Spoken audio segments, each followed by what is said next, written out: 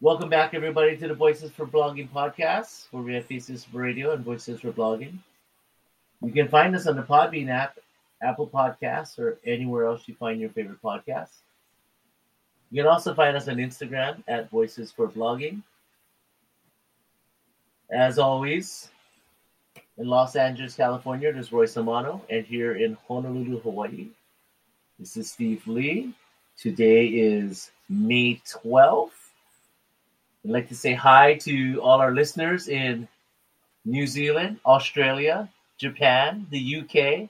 Royce, we're growing, baby! Wow, international audience. No kidding. Thank you all for listening. So, a lot's happened, Royce, since the last time we recorded. May 12th, the day after the big crypto crash. Yeah, the big Everything's liquidation, down. big whatever we want to call it, right?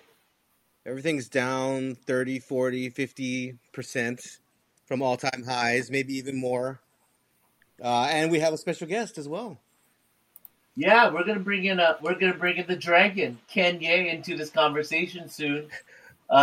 Royce, you want to share a little bit about some of your personal exploits, though, in the last few weeks? It's been an interesting last few weeks. Personal exploits. Yeah, you've been home to Hawaii. You've been to Coachella. I got COVID. You got COVID. Apparently not related to Coachella, but still, it's one of those things.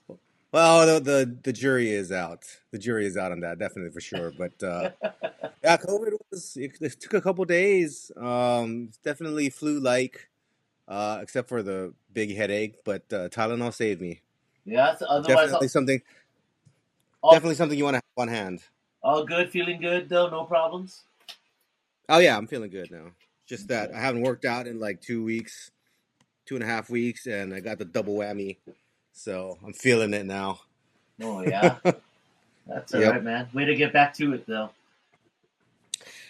Trying. All right. Well, let's get back to the probably the biggest reason for the episode tonight. We always talk about we're not here to give you financial advice. We're here just to share our ideas about things that are happening in for the financial world. In this case, the crypto world. We don't want to come across as just being cheerleaders or anything like that. We're just talking about what we see, how we see it, how we feel it. And a lot's been going on, like you indicated. And let's take this moment then to bring in our guest, Ken Yeh. Hey, what's up, guys? What's going on? Thanks for having me on. Again. Thanks for being on, man. Again. for the manyth time. By popular demand. What can I say? Popular demand, dude. Absolutely. So have you been following this whole Terra Luna excitement, I guess? Yeah, I've been following. It's hard. I think one of the hardest things to do when you're an investor is you tend to want to tune everything out when things are going down, right? Unless of course if you're short. But I mean, as a good investor, you have to stay tuned even when markets are down. Like as depressing as it is, watching a train wreck, it's still important to kind of keep on top of everything. So I've been trying to do that. This thing has been like so awful. I've never seen an entire ecosystem just be destroyed in the matter of a couple of days. I mean, you read the posts on Twitter and the posts on Reddit, and it's so sad. Like people lost a ton of money. Right. But I think it was built to fail. I mean, it's not built like USDC or even Tether. There's an escrow with hard assets in again with Tether is a little bit different, but like USDC, that's built with US dollars and an escrow that contains mostly cash equivalents. But with stuff like Luna, a lot of their liquidity is backed by their token, or with UST, right? With Terra, US Terra is backed by their own token, and of course, if that token crashes, then all your security is gone. I mean, they talk about over collateralization, right, using their tokens, but that's only as good as how steady that collateral is, right? If it drops by 99%, which it did, right, then you're going to have like major problems, which is exactly what happened. Yeah, I mean the problem, like I don't like algorithmic stablecoins, and it's not because I don't think that they can be successful. It's just that they're okay when things are working well. It's when things don't work well when you can have catastrophic failure, and that's kind of what happened here. It was basically a spiral. It was a downward spiral. Yeah, because you're right. Like all the UST was backed by basically Luna tokens. Right. Okay, guys. Before you guys get deeper into your conversation, because you guys are gonna go off the deep end with some of this stuff, let's kind of simplify a little bit and let the audience know, especially the ones that are less experienced, know what you guys are talking about as far as if they haven't been following the Luna thing, they might be just holders of Bitcoin or Ethereum, and they're just seeing it dump and they don't understand what else is going on there. So essentially what happened with Luna was we saw a protocol fail. And it's something where you're going to see some keywords, guys, where people are talking about stablecoin. And you've heard us talk on the show about stablecoin. But the stablecoin in Luna is a little different than the stablecoin that we've been talking about in the past, like USDC or Gemini Dollar.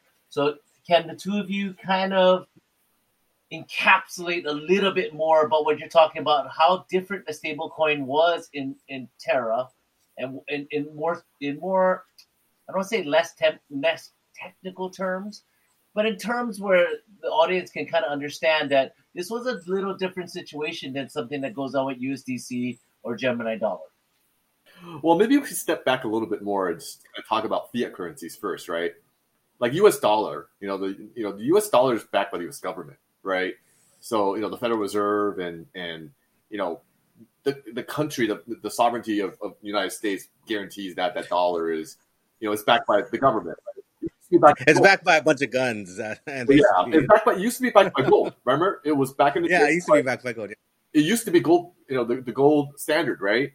But it, of course, somewhere along the line, we switched and it was no longer backed by gold. But when you look at cryptocurrencies and stablecoins, and you look at how those things are built, right?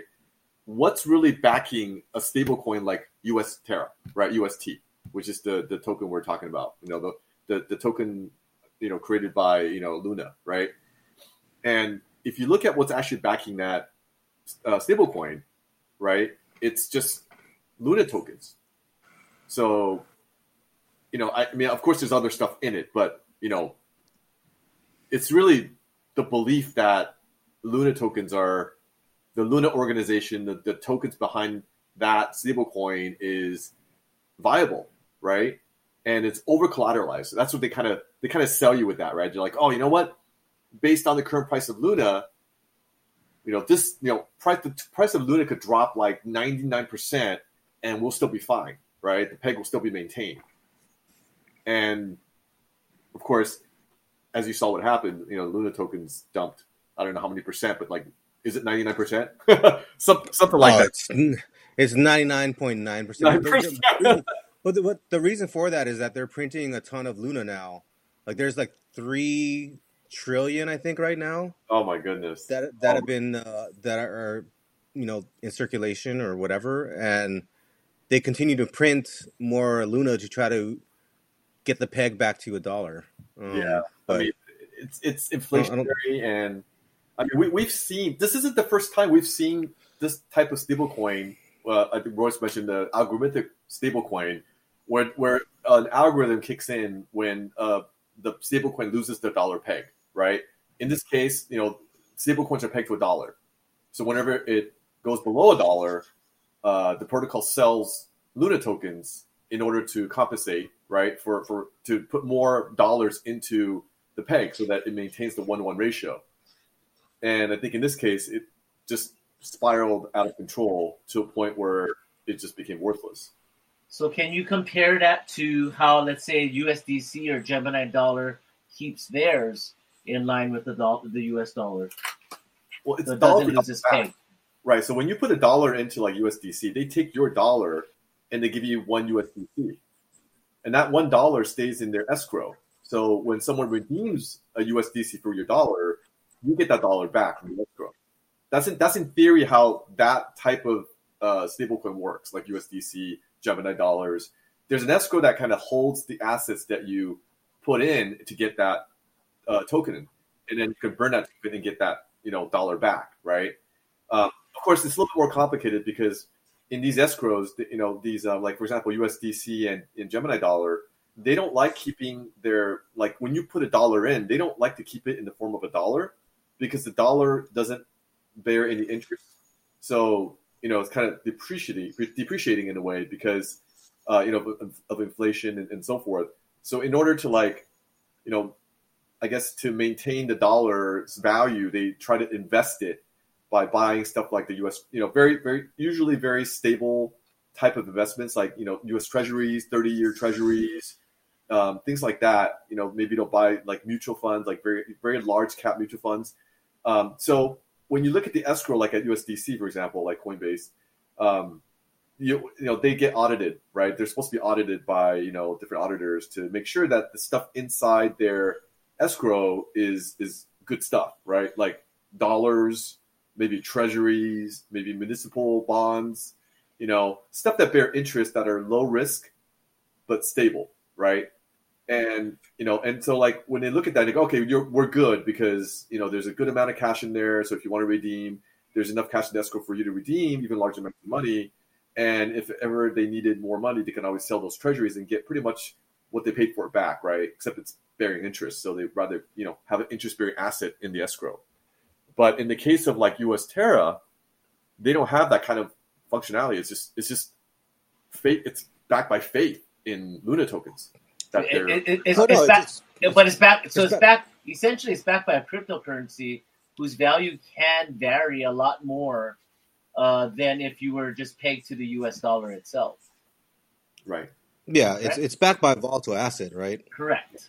And it tries to maintain its peg to the US dollar by a burning and minting process usually. Correct.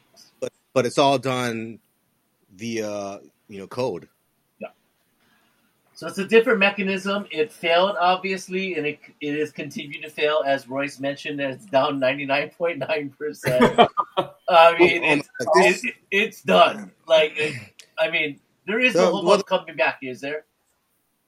I think the reputational damage is done. They're trying to now define a path forward by minting a new coin and distributing that new coin versus people that, to people that, held Luna at the time before the crash or had UST or whatever it is. But I think it's going to be hard to come back from that reputational damage. The other thing is that there were a ton of other apps that were built on this platform, and they're all down 70, 80, 90% from their previous price as well. And can you name which one those are? Can you kind of point out which one those are? You can look on the website, but like Anchor Protocol is probably one of the bigger ones that's known. Okay. Hey Royce, yeah. So there's another big stablecoin, and I don't, Magic Internet Money, right? Which is kind of an algorithmic stablecoin as well. So their peg is fine. They're still at $1. They're still doing okay.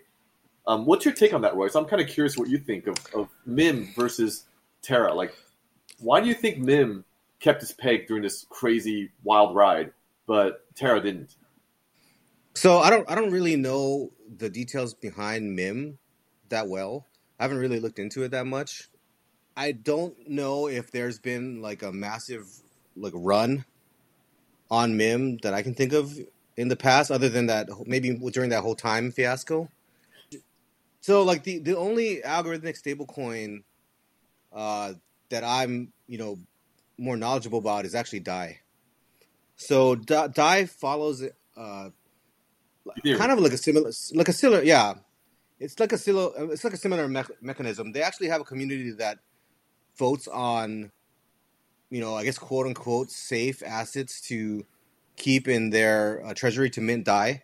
But the way that DAI works is that you put in your collateral, right? Say ETH, and I think you can mint DAI up to like 60% of it or 66%, somewhere around there, depending on what the community defines.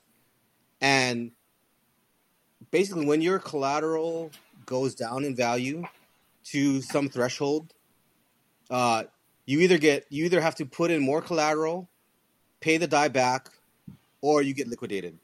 Right. The difference between Luna and DAI is that DAI is based on Ethereum, and US Terra is based on Luna.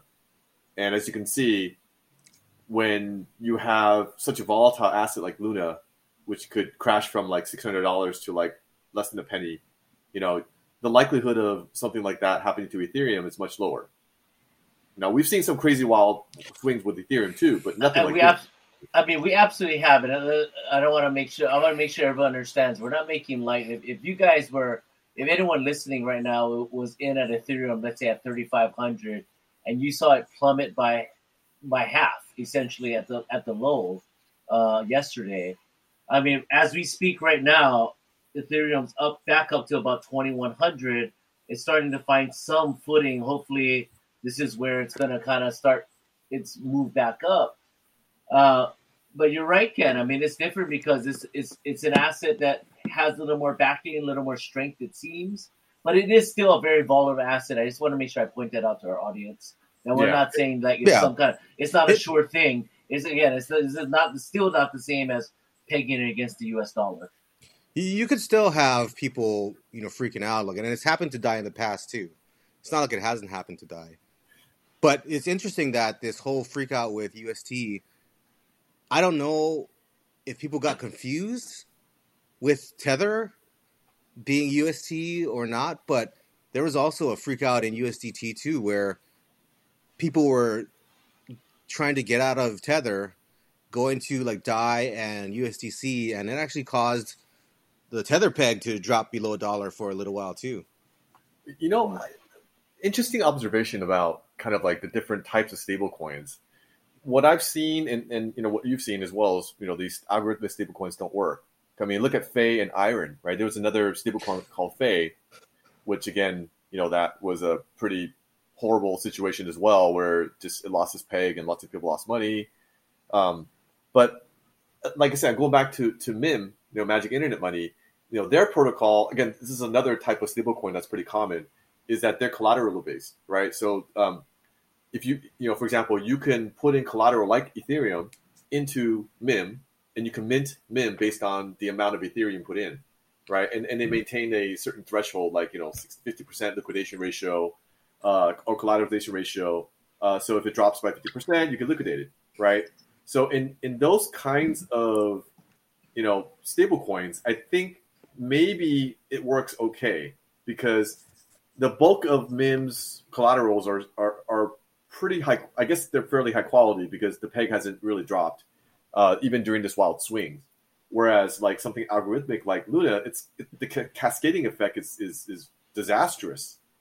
So I think that's what I'm seeing here, is like you're seeing a very large stable coin. MIM is very, very big. It's multi-billion dollars. And, I think that's probably the biggest difference, is the underlying collateral that's kind of backing these coins is really what separates, a quality stablecoin versus a non-quality stablecoin. I don't know if I'd use the word quality, but I mean, I definitely think that it makes a difference, what's backing it. Well, just learning how to decipher, right? I think digging into it a little bit more. This was a good opportunity to kind of show everybody not all stable coins are built the same way, and do your homework. Yeah, do your homework. Like Roy said, avoid the algorithmic ones, and maybe stay close to the ones with hard assets backing it, like USDC. Maybe Tether, maybe Gemini. I don't know about Tether because I guess it's questionable what is in the escrow. Yeah, right? Sounds a little. I don't know about Tether, but like Gemini dollar is probably good. Yeah. But you know what? If Tether is not backed very well, then that's a whole big systemic problem right there. Oh gosh, yeah. Mm-hmm. For all of crypto, it is. Emotionally. You guys got way more in this market than I do. Emotionally, can you guys share a little bit your experience in this last week to 2 weeks to last 3 months or so? I think Royce and I are battle tested, man. We've been in this long enough to see a lot of different swings. Back in 2017, 2018, there was a massive crash, and it was painful. But we've seen how bad things can get. So when times are good, it's great, and when times are bad, it's like this. It's like chaos. But I think you just kind of hold on, just to you try to stay calm and make good decisions based on what you believe, because the underlying assumptions that you make don't really change overnight. I mean, crypto prices could drop 50% overnight, but if your conviction and your belief in what you've purchased, if this is an investment, then you can't look at it the way that you would look at like trading, day trading, for example. If you're just trading this thing, then of course this is very different. But I think Royce and I are kind of like the mindset of investing in this. Mm-hmm. Royce, what say you? I would say that in the last 2 years, it's been very different because for the most part, crypto and really, I guess any other asset has, other than March 2020, has pretty much gone up. There haven't been many big drawdowns. Like before in like 2018, even in 2017, crypto, 2016, like you would see days where crypto could be down 30% on any given asset. And there were tons of days where you would look across the board and everything's red, everything's down 30%, 40%. And I was telling Ken that it's been so long since I've seen a day like that in crypto recently that I almost forgot that's the kind of stuff that used to happen all the time. But it still sucks when it does happen. It's still, there's still a lot of people that are hurting from it. And that, I think, to me, that's the one takeaway from this, is that, I guess similar to 2017 too, when things started getting, really popular, or, prices started going up, you saw a lot of people with a lot of hubris and like Wen Lambo and all this stuff. And I feel like this cycle, it was the same thing over again. There are a lot of people that were really cocky or arrogant even. And, people were looking at the Terra founder too, this guy, Do Kwon. His Twitter timeline was full of kind of like little snide remarks or, even arrogant kinds of remarks. And now I don't think it's the time for that kind of stuff. Like, I think it's important to realize that, like, at the end of the day, like all these people on Twitter and all these people that are going through this stuff, like they're all people, and there are people they're hurting out there right now. Yeah, I think my perspective is going to be probably pretty similar to a lot of the people, or closer to kind of what other people that are listening to this podcast are going through. My guess is that we got some people listening that are just trying to learn a little bit about the market. The only thing I can speak for myself is when I watched this and I saw this coming down, I mean, in that sense, I felt very the same way as you guys did. The whole reason why I got into this market was I believe this market's going to hold. I believe this market's going to be here for the long run. And I very much have a long-term perspective on things. And because of my experience in investing in everything else, like look at the stock market, for example. If I had to draw an analogy to the drop we just felt right now, when I watch things like Curve just dump below $1 at some point in time, and just see these levels just drop. It's one of those things where this almost reminds me of when we had the housing crisis and the stock market crash that came with it, where we had this crazy whipsaw action for over a 2 to 3 day span as people got washed out, weekends got washed out, people got margin calls, all these type of things that come in. And, we were texting today, the three of us, where I mentioned an article about Bill Miller, who was just a longtime Wall Street investor. He got margin called on his Bitcoin, and he got called out, and he had to cover his calls. And we were talking about the leverage that people have on cryptos, but always keeping in mind that places like hedge funds and all these other types of investors, everything they do is on leverage. So it's just one of these things where when a price collapses, people get called out. It just is what it is. And it's funny how I think this whole time things were going down, I never felt a sense of panic. I just kind of sat there and like, well, like last time we felt something like this, it was a time to buy. And like any other time in any other asset, when we buy low, it stinks. But, everyone's got to do your homework and decide what you want to do with this. You can just hold on for dear life and hope this is coming back, or you look at this as an opportunity, or you look at this as a way to just get out of the market. What do you guys think? When the tide goes out, you see who's swimming naked. That's what I think about that margin thing, dude. It's really It's just Warren Buffett. I mean, it's people shake out weekends, right? It's just how strong do you believe in this crypto, investment thesis, right? Mm-hmm. And I have a really good friend who bought Bitcoin at like $1, less than $1, and he put like a ton of money in it, and to this day he hasn't sold, to my knowledge at least, hasn't sold any of his Bitcoins. And this was probably back in 2010, around that time. That's a dozen years ago. That's not even that long ago. Yeah, he hasn't sold a single Bitcoin, according as far as I know. I don't know for sure, but that's what he says, and I believe him. He's not the kind of person who brags about that kind of stuff. But yeah, I mean, and so if he had sold at any point where it dipped or dropped, he wouldn't have nearly as much money as he has now, because during those 12 years, there's been like tons of crap. I mean, we're talking about like the Mt. Gox. We're talking about the 2017 crazy 18 dumps, and he just said, you know what, it is what it is. I mean, and he believes in this thing so much that he's like, you know what, it's just noise to him. So there's people like him, right? That just and like I said, if he played the swings like some people do, like I said, he would have sold a long time ago, and he probably sold like $50, and he wouldn't have whatever he has right now. Mm-hmm. Yeah. Mm-hmm. Well, I mean, the other way I look at this too is I look at a stock like, if I bring it to the stock market to bring an example, I look at a stock like Amazon. I had a cousin of mine who used Amazon as his thesis in his undergrad back in the 90s. This is the stock to invest in because it's going to eventually be, if you guys remember what GE was like in the 90s, this is the next GE. He was just, he just kind of made his pitch for it. He actually invested in it at that time. And, he enjoyed the initial ride up. He sold out of it. And then ever since then, he always talks about woulda, coulda, shoulda if he just held on. But I remind him that there were 2 more opportunities after the dot-com bubble burst where you could have got into Amazon at a very, very low level. If you truly believe in what you researched and what the thesis was behind that investment to begin with, you run with it and you decide to go.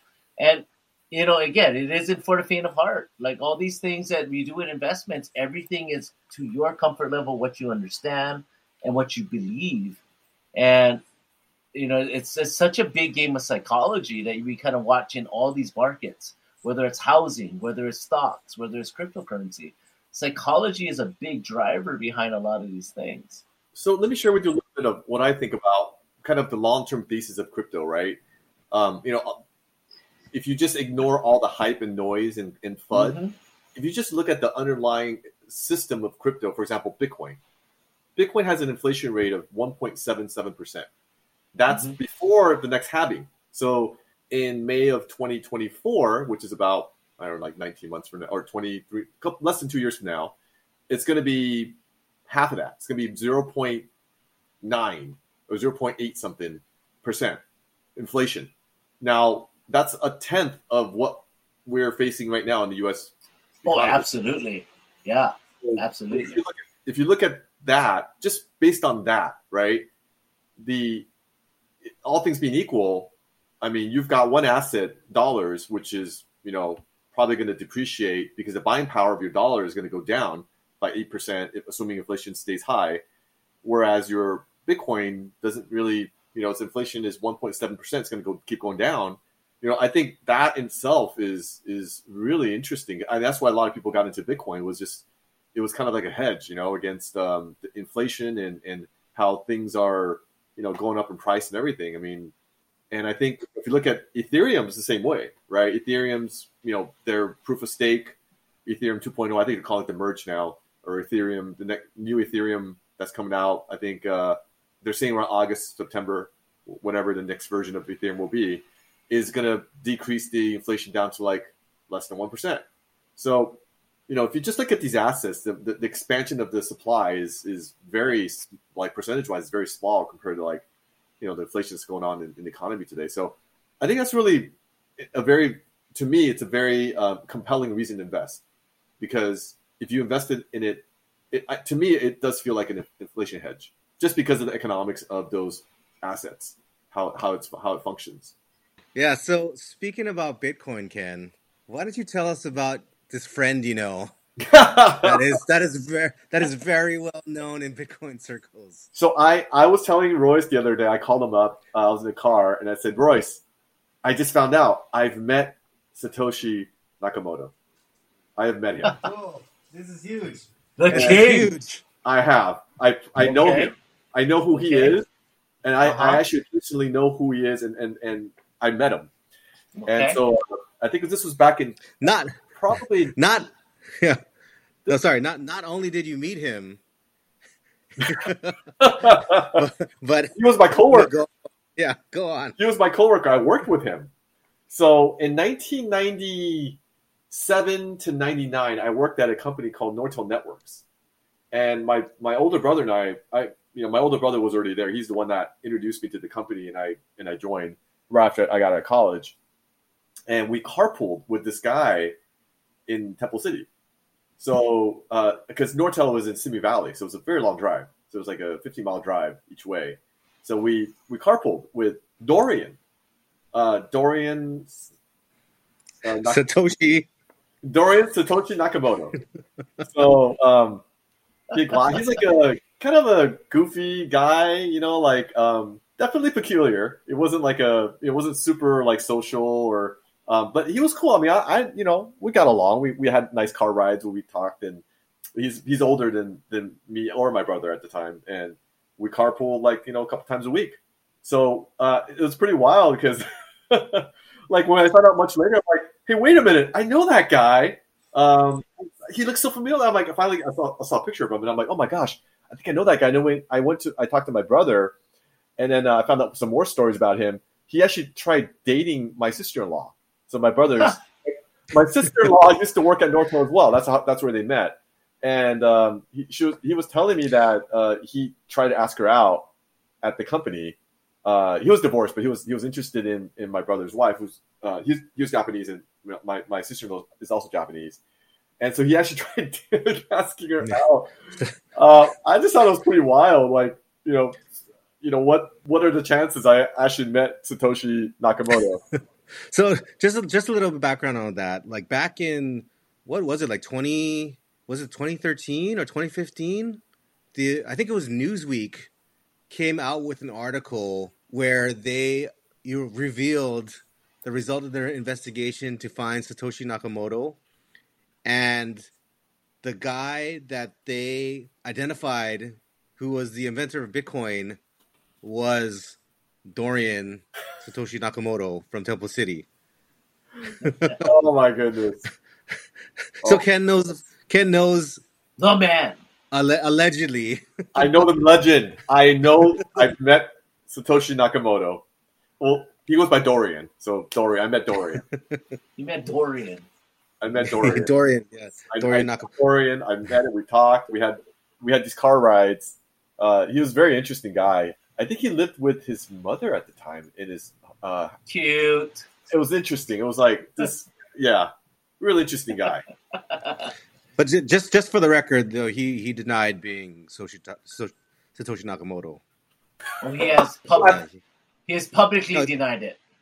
Yeah, he has publicly denied it. At first, he confirmed it, and then I think he clarified later that, oh no, that's not what I meant. But I think at first, that's how that article got written, was because I think he accidentally or maybe mistakenly confirmed that he was Satoshi. Yeah, something like that. They asked him like, "Hey, are you the inventor of some product?" And he said, like, "Yeah, but he can't talk about it anymore." Something like that. So wait. So on that note, Ken, is this the last time we're ever going to hear from you or see you? Then, if you're outing him, like, are you going to get taken out at some point in time if he's just keeping this a secret? I don't think so, man. I don't think so. Funny story with Satoshi as well, like with Dorian. is that I think one of the guys that was linked to Bitcoin, like being Satoshi, was Hal Finney, who also lived in Temple City, which I found fascinating. Two guys that were suspected of being Satoshi both lived in the same city. Like, what are the odds of that happening, right? and Temple City's not a big city. It's a pretty small. It's like a small little city. It's not huge, not like New York City or anything. So yeah, I didn't realize Hal Finney lived in Temple City. Yeah. So they lived close, and so that's where I thought, if Hal Finney really did know Satoshi or did know Dorian, maybe he used his name to create it. They might have been linked there. I just thought that was really fascinating. That guys. Yeah. I mean, what are the odds? A name Satoshi and the guy who also, personally, I think my like conspiracy theory is that I think Hal Finney he probably is Satoshi. He probably created it. He passed, but I think he probably mailed the private key to his wallet to his daughter or something like that. maybe in like 50 years he'll get a letter or something in the future. Like, hey, here's the passphrase or the key, the private key to the wallet. Like, who knows? Who knows? Maybe one day we'll find out. Yeah. Well, that's a pretty cool story, Ken. I mean, I think during such a turbulent time in the market, and people looking for answers, the people wondering what to do, I think that's a great way to end this episode here. Final thoughts, though, Ken. We'll start with you. Anything that you want to say? Any other thoughts you want to say before we sign out here? I think if there's people who are panicking and scared, or one of the most important things with investing is not to make emotional decisions. And when you're emotional or, scared or, not thinking straight because things are just crashing, the person, human instinct kicks in and you just start reacting and you start making, decisions like, let me just dump everything. Right. And that's a really bad way to make a decision. So, to those who are going through this kind of wild ride, just take a step back, take a deep breath, make a rational decision, make a decision that makes sense to you in your situation. Don't just go and react, because that's how people make mistakes. So, I'm not saying that ultimately you might make the same decision still, but it's always good to kind of take a step back, take a deep breath, clear your mind, and then look at it objectively, and then see what you would do then. So that's kind of my advice to people who are investing today, and especially in cryptos, because it's pretty wild. Royce? Yeah. I just want to say that, there's always opportunities. There'll be opportunities today, there'll be opportunities tomorrow. So it's never like there won't be, another opportunity to, make money back or, anything like that. The other thing I want to say is thank you to all our listeners all around the world. I hope you get some entertainment or some usefulness out of this podcast. And if you guys wanted more details on the Satoshi story, just let me know, man. I can give you some more juice. Hey, story. I've got. Hey, drive. You guys. You know what? We have an Instagram page. You guys got questions? Just DM us those questions. We'll bring Ken Yeh back on to address these questions. Who knows? 100% true story, though. I'm not making this up. Really, his buddy Dorian. My buddy Dorian. I wouldn't say buddy, but I did meet him before. And and this may be the last time you guys hear of Ken, so it's okay. Let's not get that far. Right? It's funny. Okay, well, thanks again for listening, everybody. We're gonna try to get out here a little more regularly. We talked about at the beginning of the year here, and this is our effort to do that. So thanks again for listening. Thanks, everyone. Thanks for having me.